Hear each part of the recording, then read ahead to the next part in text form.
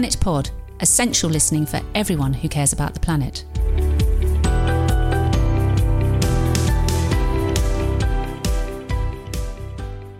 Hello and welcome to Planet Pod with me, Amanda Carpenter. It's great to be back after our long summer break. We're now fully into autumn with all its mists and mellow fruitfulness, and all looking forward to what will be a significant few months for the state of the planet and the health of our natural world. As we record today, the UN Biodiversity Conference is happening at a crucial moment for biodiversity and habitats in the UK, as we're lagging behind the rest of the world and are now one of the most nature-depleted countries. And next month in Glasgow, we play host to the much-delayed COP26, the International Climate Conference, on which so much depends if we are to achieve our target of net zero by 2050 and keep global heating at 1.5 degrees or less. At Planet Pod, we're focusing on how all the international issues affect us here in the UK. Climate change on our doorstep, if you like, from weather to water, from food scarcity to flooding. And I'm delighted to kick off our series this autumn with our guests today, who are here to help me unpick the global and make it local. Professor Lizzie Kendon is a Science Fellow at the Met Office Hadley Centre and Professor in Faculty of Science at Bristol University. Lizzie leads a team of scientists who use very high resolution, kilometre scale, models to study climate change with a focus on gaining a better understanding of climate extremes and their future change. Hello, Lizzie, and welcome to Planet Pod, and thanks for joining us. Hello. Sounds absolutely fascinating. I am going to ask you about that because I love this idea of high resolution modelling, and I know nothing about it. So we'll come on to that. But let me welcome our second guest, Dr. Chris White, who's the head of the Centre for Water, Environment, Sustainability and Public Health at the University of Strathclyde. He also leads Engineering for Extremes, which is not an outdoor activity group. It's a research group that focuses on understanding extreme weather events and hydrometeorological hazards such as floods and droughts. Chris, hello and welcome to Planet Pod. Hello, Amanda. Thanks so much for having me on. I love this Engineering for Extremes. Is it a bit? I mean, it is a bit like is it sort of like going down mountains on ironing boards? Because I know you're an outdoor cycling junkie as well. So we need to talk about it. I wish it was, and maybe I could include some of that in my research meetings. That's a good idea. No, it's more around, I guess, finding practical solutions, not exclusively actually engineering, but practical solutions to high impact weather events and natural hazards. And so it adds a focus because it places a lot of the work that perhaps we as engineers do, but very much in the present and looking actually to the future when we're looking at future changes. So it relates weather and climate to our practical engineering solutions. Yeah, and that's really important, isn't it? Because I think if we think about climate change, for most of us, perhaps the most visible or tangible impact of climate change here in the UK is probably the weather. And I think people are beginning to realise that our extreme weather events and things are much more common than we had perhaps expected, and they are having much more of an impact on our daily lives. But before we kind of get into that, maybe we should just wind back and start talking a little bit about this report, the IPCC report, which came out in the summer, and I think was probably the most hard-hitting report we've had so far from that group. So can you just share with our listeners a little bit about what the IPCC is and what the report is and why it was so important? Yeah, so the IPCC is the Intergovernment Panel on Climate Change. It's an organization that is sort of born out of the United Nations and the World Meteorological Organization. It's to pull together the latest science in the climate change space. So the output from scientists like myself, like Lizzie, and like many, many others around the world, we all produce, we do projects, we produce papers, we do science. The IPCC then takes that information, understands it, synthesizes it, breaks it down into what do we collectively know, what is known about the climate and the changing climate around us, and makes sense of it, and then produces a set of reports every 5, 6, 7 years. It's been about 7 years since the last one, and tries to present that information in a way that both gives us, and I say us as in everyone, a better understanding of how our climate has changed, the reasons for that, and then, of course, gives clear indications of what we need to do, as globally that is, to address and to mitigate the climate change. So it has various flavors to that. There's the resilience side, which I guess we'll probably touch on in a minute. There's the mitigation side, but also there's just that collation, that summary of existing information. No one person is able to get that level of information themselves. So these are critical reports that they're a real marker for both the science community, but also just globally for global governments. It's a hugely important collaborative piece of research, and as you say, bringing together of the best. Why was this one so important? Because I know they're all important, but this one particularly set off alarm bells, didn't it? Yeah, I think so. And I think in part it's because of almost the increasing confidence of which some of the statements are able to be made in the IPCC report. So these reports started in 1990 or thereabouts, and so there have been 6. And just to clarify, we've only had the first. There are several reports each time. So this is the 6th assessment report. There are several reports that will make up that 6th assessment. We've had the first one, which is Working Group 1. That's the physical science basis. So that's I can't speak for Lizzie, but that's I guess primarily that's the sort of space that we probably both work within. So this is really the science around climate and climate change. Now, when the IPCC started in 1990, yes, there was a growing awareness of what climate change, or rather what we, as in people, are doing to our climate and how our climate was changing. But while there was, of course, science out there wasn't a huge depth of science and a lot of questions, a lot of unknowns about what we're really doing, what was likely to happen in the future. The models themselves, the global climate models that we all use, were somewhat, let's say, in their infancy. They were in early iterations compared to where they are now. And so what we've seen then over the various sequences of the IPCC reports, going from the first assessment report right up to this one, the 6th assessment, is not only does this body now have an increasing amount of science on which to pull information from, it also is able to look at more detailed models, more detailed science and model output. And so it's increasingly able to say with a lot more surety as to A, what we've done to our climate, and B, what we are going to do increasingly to our climate in the future. And so I think the reason, to come back to your question, the reason why this one was so important is it really hammers home. It pulls no punches when it comes to, look, we have made major changes. We are seeing those changes already, and we're going to experience more of these. And to be able to make those statements with that kind of language, it was inconceivable. You couldn't make those sort of statements back in the 1990s. Now we are, because we're 30 years or so on. That's really interesting. So that's building on that body of knowledge. Lizzie? Yeah, so I mean, absolutely. I very much support what Chris has been saying there. I think it's important for people to realise these reports involve thousands of scientists internationally. So we're talking about people from every single continent coming together and coming up with a consensus view on climate change, which I think really is one of the defining issues of our time. And I think this report is particularly important because of the language that is coming out, as Chris has alluded to. So, it talks about it being unequivocal that human influence has warmed the planet. I mean, that's the strongest language that we've had yet. And this idea of bringing together multiple lines of evidence. So we're not just talking about climate models and what they show. We're talking, bringing together observational evidence. We're bringing together paleoclimate evidence. So what I mean by that is ice cores and, information from other sources. All these different lines of evidence are coming together in this report and really giving a really authoritative view of climate change, which then can help for policymakers and make people to understand what the latest science is. And I think it's really important. So there's three reports that are coming out. The first one is this physical science basis. The second one is about impacts. In fact, I'm a co-author on one of the chapters on that, where we've been looking at kind of the vulnerability of human system and the natural world of climate change. And I think that's a really important report that will be coming out too. And obviously then there's the third report on mitigation, i.e. what do we actually need to do to stop the problem getting worse?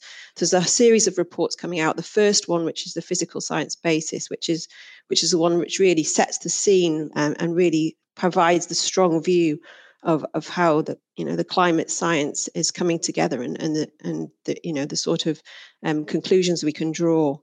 So there's a number of things that have come out. The language, I think, is a lot stronger. So this talk about unequivocal human influence on the planet. There's now evidence of human influence across lots of different variables. So not just mean climate, but extremes. And maybe that's something we can talk about a little bit more later. But I think that's really important. So there's now human influence on extremes, which is, as you rightly say, one of the key manifestations of climate change and how people will feel that locally. There's more confidence in how the climate's going to respond to a given forcing. So we talk about climate sensitivity, which is quite a complicated term, but really relates to how much we expect the climate to warm for a given carbon dioxide emissions. And there's more confidence now. So the range of climate sensitivity is really pulling down tighter. So we have, we can say more confidence how the climate's going to evolve.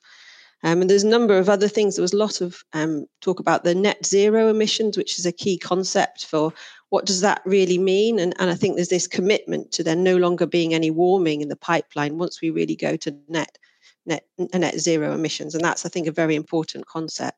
So just to unpick that, thank you, Lizzie, because there's a lot in what you've just said. And can I just go back a little bit? And when you talk about kind of the vulnerabilities, you're talking about the work that you've done in your particular chapter for the second report or the second assessment. What sorts of things are we talking about there? What kind of issues are you raising or are you seeing in the work that you do? So in particular, flooding, so fluvial flooding, pluvial flooding. So there's two types of flooding. So there's the kind of surface water flooding when we get really intense downpours. And that's a certain area, particularly cities are quite vulnerable to that because there has a lot of obviously surfaces that don't permeate the water. And so you can often get flash flooding, and also in small catchments are quite vulnerable. Then there's also fluvial flooding, which is river flooding, which is kind of more long-standing, prolonged rainfall that can lead to rivers overtopping their banks and low-lying areas being flooded. So that's something we were looking at, specifically the pluvial flooding, so the flash flooding side in cities, and how the latest information we have from the climate models is really giving us evidence of how those sort of events might change, and therefore how at risk people are. So it's taking into account, that is the hazard. So that's how much flooding we might get, but how people are vulnerable in terms of population growth, occupancy of cities, the number of people affected, to what extent they can maybe adapt to that, and bringing together all the evidence on these sort of issues. So that's just one example, but obviously there's also heat and mortality and a number of different aspects. So it's really going down to the actual impacts that people will experience on the ground. And I'd like to explore that a little bit in a minute, if I can, with you, Chris, because obviously that comes into resilience and changes. But can I just ask, this is probably a rather stupid question, but can I ask, why are we getting more flash floods? I mean, why are we actually having these extreme flash flooding weather incidents that we've seen here in the UK just this summer, and actually very recently? Why is that happening? Is that because we've not got anywhere for that water to go? Or is that because there's just more of that flooding happening? And if so, why is it happening? Okay, so yeah, you're right. We've had a lot of these events recently. So we had the flooding in London in July. People may remember where, there was tube stations flooding. There was 2 hospitals closed. I mean, these are very damaging events and cause a lot of difficulty for people, but also, people can actually lose their lives in these flash flooding events. They're very, very serious. There are a number of reasons why we might be seeing more of these events, but one of the key ones is obviously climate change. So I guess the key physical driver of this, if you like, is as the planet warms, the atmosphere can hold more moisture. So about 7% more moisture per Kelvin or per degree warming. So every time you warm the atmosphere by a degree, we can hold 7% more moisture. So that means that there's more moisture around for these sort of rainfall systems. And we do expect the intensity of rain, so when it does rain, how heavy it is, to really increase as a consequence of that. And we are actually seeing that indeed in both the observations records to a degree, but and in the modelling models that we've run, these very high resolution models that we run in our team. So we do expect this increase in the intensity of rain, and that can be directly manifested then in terms of these sort of flash flooding events. You're right in raising it that it's not just all about changes rainfall patterns. Actually, flooding is very much a consequence of other aspects of the catchment. So, if you have flood management practices in place, that will indeed impact the extent to which we see flooding. And it's quite often difficult to disentangle sometimes the kind of underlying climate changes from changes in human practice, and therefore what we see in terms of flooding. But the event that we saw in London is very much the type of event that we might expect to occur much more frequently in the future. So I think it's fair to say there's more to come, but that specific event itself was not necessarily linked to climate change. It's just very much illustrative of what we might expect to see. And that throws a lot of our kind of responses to that into a state of, not panic, but certainly we need to reassess those, don't we, Chris? Because part of this is about developing the right kind of resilience so we can mitigate from these extreme weather events that we may not be able to prevent or have much impact on because of the rate of climate change. Yeah, I think that's right. And at the outset, you asked here, what does my research sort of group do here at University of Strathclyde? Yeah, one of the very precise things to relate to what Lizzie was just saying there around pluvial flooding, surface water flooding, or flash floods is the catchment management side of things. There's a lot of focus on using nature, so nature-based solutions a lot more. So that's a process whereby we're really trying to wind the clock back a little bit, which is with a lot of our catchments are very heavily managed. A lot of our water courses have been adapted and changed over time for our benefit. Typically, for irrigation, for drinking water, for draining areas, so we can build on them. And of course, now we're facing a situation where we perhaps need to use that space more in a natural way, so nature can deal with some of the let's say higher rainfall that we're perhaps starting to see. So we're trying to reintegrate a lot of the natural processes, nature-based solutions into our catchment management, and then if you can relate that to then the urban scale, which is a lot of our cities and towns, a lot of our urban conurbations are in floodplains. They're built next to water courses. Understandably, they've been there for centuries. But we have a real habit of hard paving over a lot of our land, largely because we want to put roads in there, we want to build houses, we want to create car parks and buildings and so on. But of course, with that, then means the water has limited places to go. We've changed our catchment. So there's the backdrop and the changing climate around us, and then there's how do we deal with it? So very much I think the research that we're trying to do with is putting those two pieces together. And conversely, weirdly enough, we saw pictures over the summer, though. You're talking about catchments, and I suppose you're talking about things like reservoirs actually running dry, and where we've got these extreme weather events with lots and lots of rain, and they happened through the summer. They happened as recently as sort of end of September, October in some cases. Lots of water, and yet we had situations where we had near droughts in terms of some of the reservoirs. So how do we manage that, Chris? How do we balance those two things? It's a really good question, and a really significant challenge, because a lot of the climate model output does suggest, at least in some places, the overall amount of rainfall may not change that much, or rather, the models themselves, there's what we call noise within the models here. The signal, the climate change signal, perhaps can be quite hard to detect, because modeling rainfall is a very complicated process. But within there is that suggestion that whilst we may see the same or a roughly equivalent amount of rainfall as we have done historically in the future, it might arrive differently.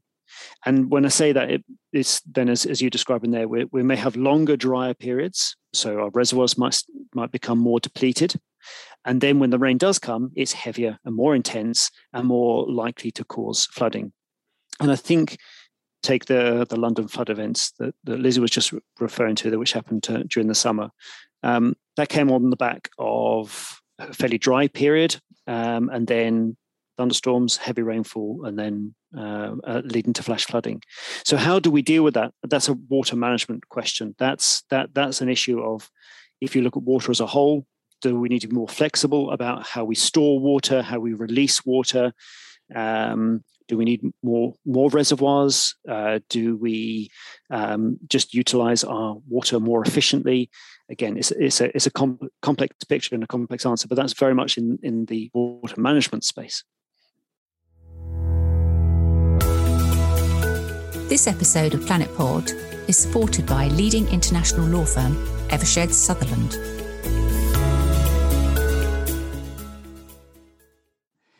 And Lizzie, when you do your modelling, what is it that you're looking at? And then how does that translate to, you've talked about being able to get much more data, but how does it actually work? For sort of, sorry, it's a rather stupid layperson's question, but I'm kind of intrigued that you're doing this incredibly intense, very small scale mapping and modelling, which is giving you really rich data, but what does it actually do?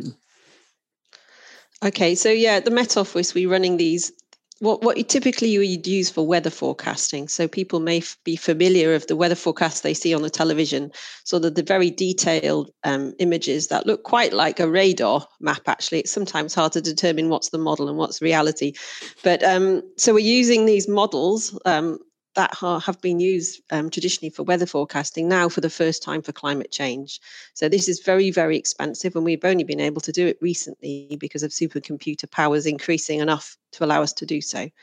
And it's important we do this because these really detailed models, they have a grid box, if you like, that's a kilometre by a kilometre. So that might sound quite large, but if you compare it to your traditional climate model, which has a grid box of 100 kilometres by 100 kilometres, you can see how we've really zoomed in. So we're really using a model that can zoom in now.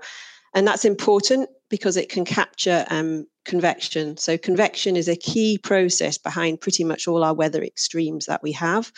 It's just the rising motions of air within the atmosphere that go up updrafts and then they come down as downdrafts. And essentially, that's what drives a lot of the very heavy rainfall we get in summer, so thunderstorms and convective storms. And these detailed models that we can now run allow us to capture those storms with much greater credibility and allow us to sort of look then at how changes in rainfall on an hour-by-hour basis might be in the future. And that's really important if we're interested in flooding. It's important for local changes over cities. So we can now see cities with so much more detail than we could with traditional climate models. So that's kind of where this new information is coming for us to allow us to kind of feed in directly into the sort of impacts modelling that people are doing. So Chris I know works in this area. So we can use these new projections straight into a model, which then looks at, say, for example, how are urban drainage systems going to cope in the future? Urban drainage systems are designed based on historical rainfall rates.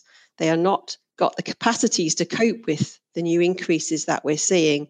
So to give you an example, if 30 millimeters an hour is the sort of rainfall event that would trigger a flash flood warning, and those sort of events are likely to be double in terms of frequency in the future if we follow a high emission scenario. So that big increase in the frequency can then be fed through into models to look at urban flooding or other impacts.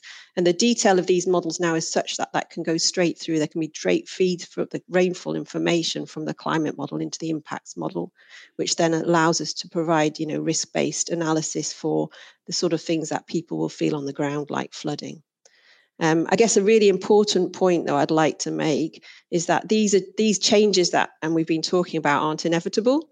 These are based on often we in the work that we do, we use a relatively high emissions greenhouse gas scenario. So that is one where we carry on emitting greenhouse gases at the current rates with little mitigation. We do that so that we can really understand what the underlying changes are. But it's important to realise that those changes aren't inevitable. And obviously, if we follow a different emissions pathway, then some of these or at least the worst impacts would be avoided.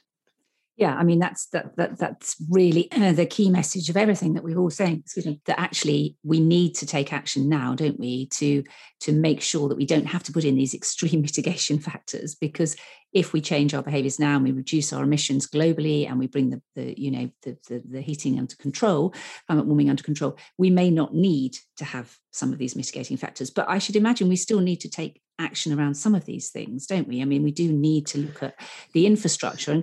And Chris, this plays into some planning issues too, doesn't it? About, if we use the data that Liz has been talking about to properly plan our towns and our cities and our, the infrastructure that supports our built environment, then we could offset some of the impacts immediately. I think that's right. I think our planning, whether it's water management planning, whether it's land zone planning, all is, and of course we'll continue to have to take this sort of information into account. I think to pick up actually on one of Liz's points there just a minute ago, which is I suppose the impact-based modelling. Again, taking, say, water management as a good example, we all tend to work within our own sort of, let's say, silos or disciplines, perhaps. We're used to perhaps dealing with one thing or another. So you might be a flood engineer, for example. So your business, what you have to do is deal with the risk posed by floods. But you might not be so interested perhaps in drought or the dry side of water, as it were. But typically, we don't often put those things together. And yet, I think there are a couple of things here. One is we need to be starting to think about these things in a lot more of a joined up way, realizing that if our climate is changing, already is changing, and we can't necessarily think about things as, well, we know historically what has happened, so therefore that's going to be in the future plus or minus a bit. There are other manifestations of our changing climate, and the impacts might actually be different irrespective of which scenario we may be on. And it might be that we have to deal with a bit more dry and then a bit more wet. Well, how do you factor that into an impact-based model or risk-based model when you perhaps only typically would only want to understand one or the other? So there are a lot of compounding sort of factors and sequencing issues in there. And the other thing that I'll probably just add to that point a minute ago, which is, Liz is absolutely right. That we're not locked into our future. Our choices globally, that is, our choices and the choices of our governments, will of course have a significant impact on where we go in the future, and therefore what happens to extreme events. But we've already seen, and you only even have to look at this summer, not just London. You look globally at some of the events that we have seen in the last year and the last few years. Some of these events are quite extraordinary and would not have been possible without climate change. And if we're already seeing these changes now with roughly a degree or so of warming from pre-industrial times, there's, without being too alarmist, but there's every suggestion that, of course, this is going to continue. Lizzie, what's the future for our weather patterns? So I think one of the key things is that the climate children will experience when they grow up will be very different to the climate that we experience now. So we're talking about warmer, wetter winters, hotter, drier summers, but also changes in the patterns of extremes. So in particular, for example, exceeding 40 degrees C. Now we had 38.7 degrees C recorded in Cambridge a little while back, and people may remember that. And so the question is then, will we ever, when will we exceed 40 degrees C in the UK? And the chance of that is currently very low. But, by 2100, exceeding 40 degrees C could happen every 3 to 4 years. So that's a huge change. And heat waves like we saw in 2018 could come, every other year by 2050. So these are big changes just in the short span of a human generation. And we expect the character of rainfall to change. So we're talking about more rainfall coming in intense events, but potentially longer intervals in between. So we could have concurrently, more drying effect in summer, but heavier rainfall when it comes. So impacts both on drought and flooding. So something, exceeding 30 millimeters an hour, which is the sort of rainfall threshold that we would often relate to a flash flood event. That could be twice as likely in the future if we follow a high emission scenario. So these are big changes in just a short span of a human generation. And it's very difficult for us. I mean, we are all, globally, allegedly, countries are committed to reducing to keep below 2 degrees and ideally at 1.5, but the climate isn't, it doesn't just turn on and off like a switch, does it? So even if we put in place all of our mitigation and all of our commitments now to keep the level of warming down, are we going to be living with some of the things that we're seeing now for generations? Because we can't undo some of the warming to date. So presumably some of these extreme climate events are the pattern from now onwards, even if we manage to keep emissions low. Is that right? Or am I just being unnecessarily gloomy about that? So I can answer that. So so when we emit carbon dioxide into the air, it stays around for about 300 years. So it's around for many generations. So every time we emit carbon dioxide, we need to be thinking about that. So that means absolutely that we're already, feeling the effects of what emissions have happened in the past. Chris is right that the UK climate is already changing. So we can see that in the observational record. So, for example, 10 of the warmest years on record happened since 2002. That's a pretty stark statistic. And 5 of the 10 wettest years of record have happened since 2000. So there are changes in the observational record just for the UK. So we're not just talking about something that's distant from us or something's in the future. It's definitely evident now. I think in terms of extremes, it's more difficult. So, extremes are nothing new. They have happened in the past. And by definition, they are rare things that happen. But there is changing patterns already emerging again because of emissions that we have put into the atmosphere already. We're seeing more high temperature extremes. Some of the hot temperatures we've experienced would not have been possible without human influence. There's a compelling picture of increasing heavy rainfall, and some specific events that we've had have again been linked to climate change. So, for example, a year or so back, February 2020, people may remember that was the wettest February we've had on record since 1860, something like that. And that is, that was 3 times more likely because of climate change. So we are seeing this. I think the other thing I would say that these changes are going to accelerate through time. So, we're starting to see evidence of changes now, but this is only going to get more so, and people are going to see this more and more on the ground over the coming years and decades. Okay, there are. $64 million question. What can we do about it? Chris, what can we do? What can we do globally, nationally, and locally as in individual citizens? What's your action plan? That's an easy question. Well, it's a Monday morning. Globally, the delay. Let's take COP26 as a global answer. COP26 is, of course, is happening. It's happening here in my city. It's happening here in Glasgow in a few short weeks' time. And the IPCC AR6, the sixth assessment report, obviously came out this summer. COP26, of course, was delayed. It should have happened last year. It's now happening this year.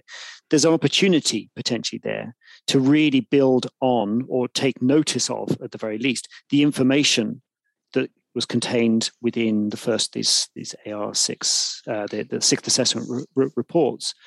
And remember that the IPCC reports, the governments, the world's governments, 195 governments, have to sign off on what goes into these IPCC reports. They have to agree the wording.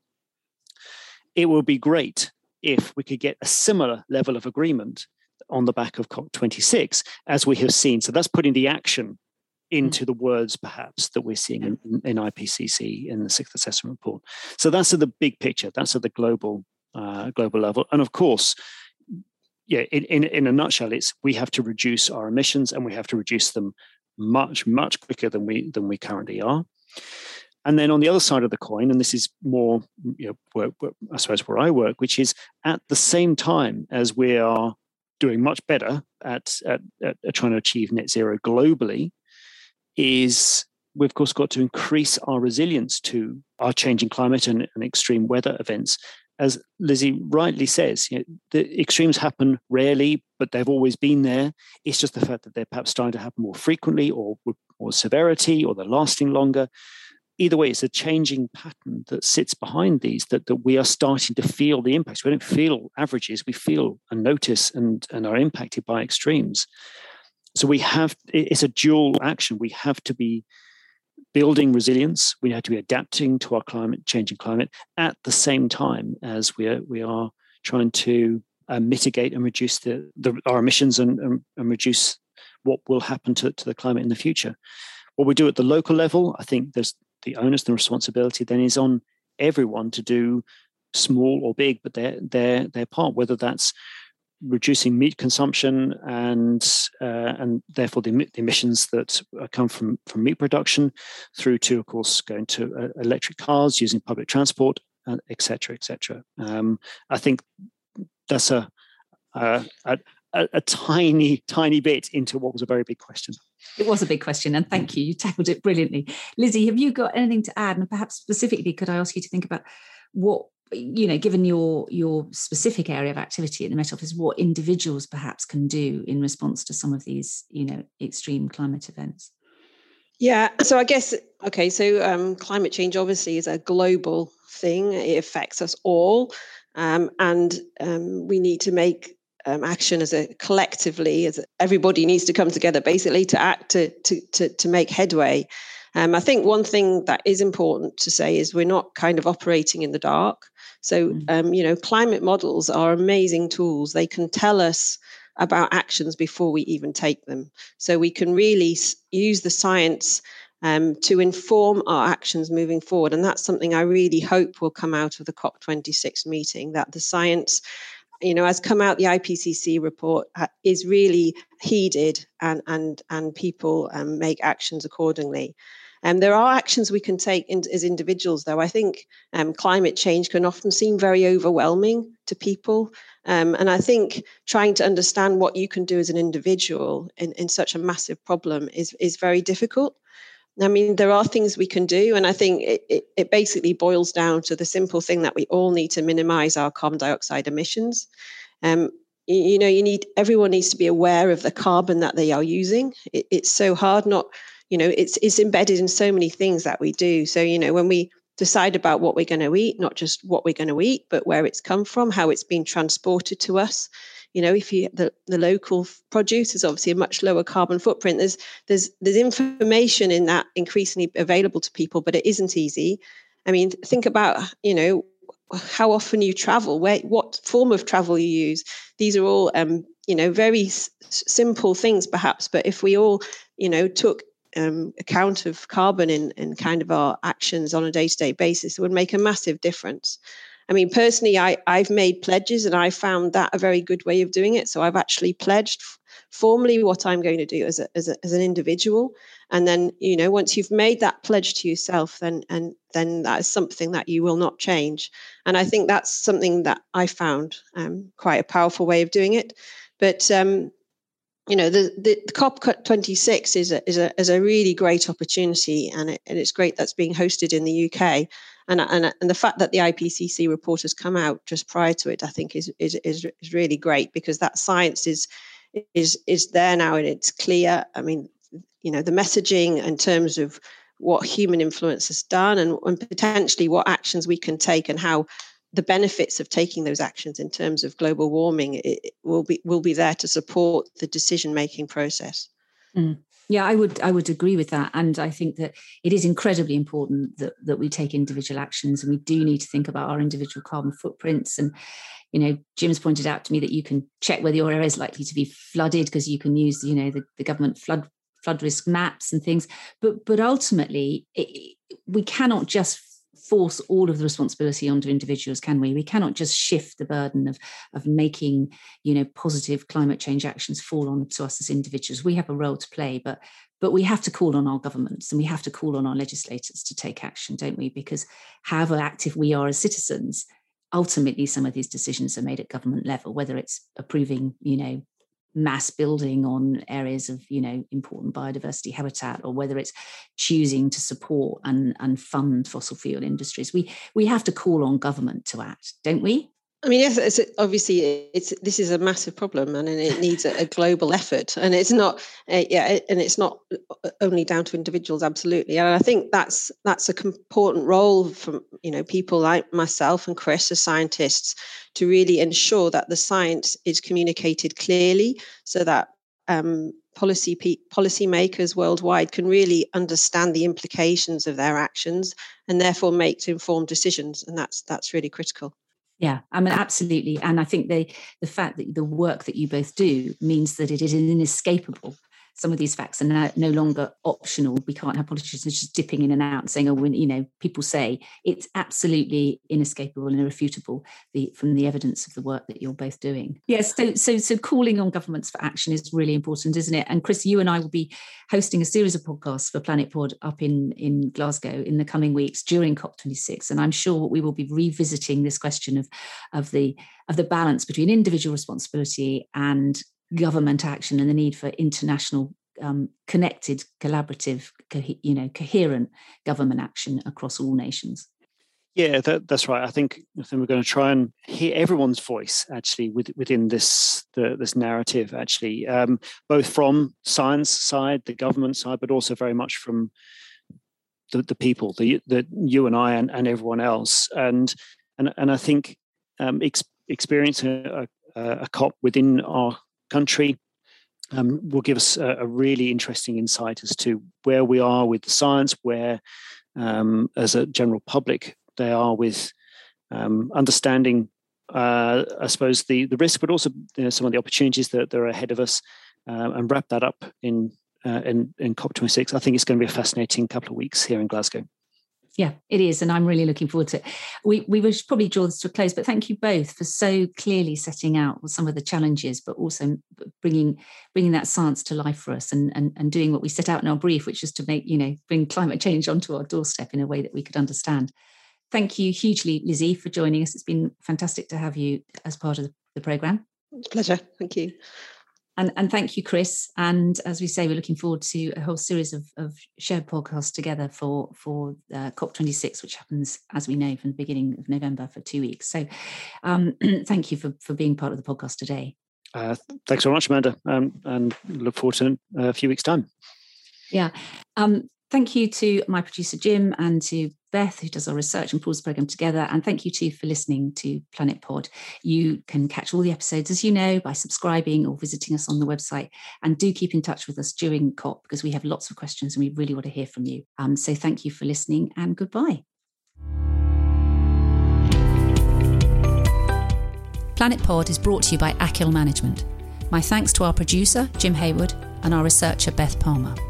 And to you, our listeners. Without you, we'd be very lonely. You can follow us on Twitter and Instagram at planet_pod, or visit our website.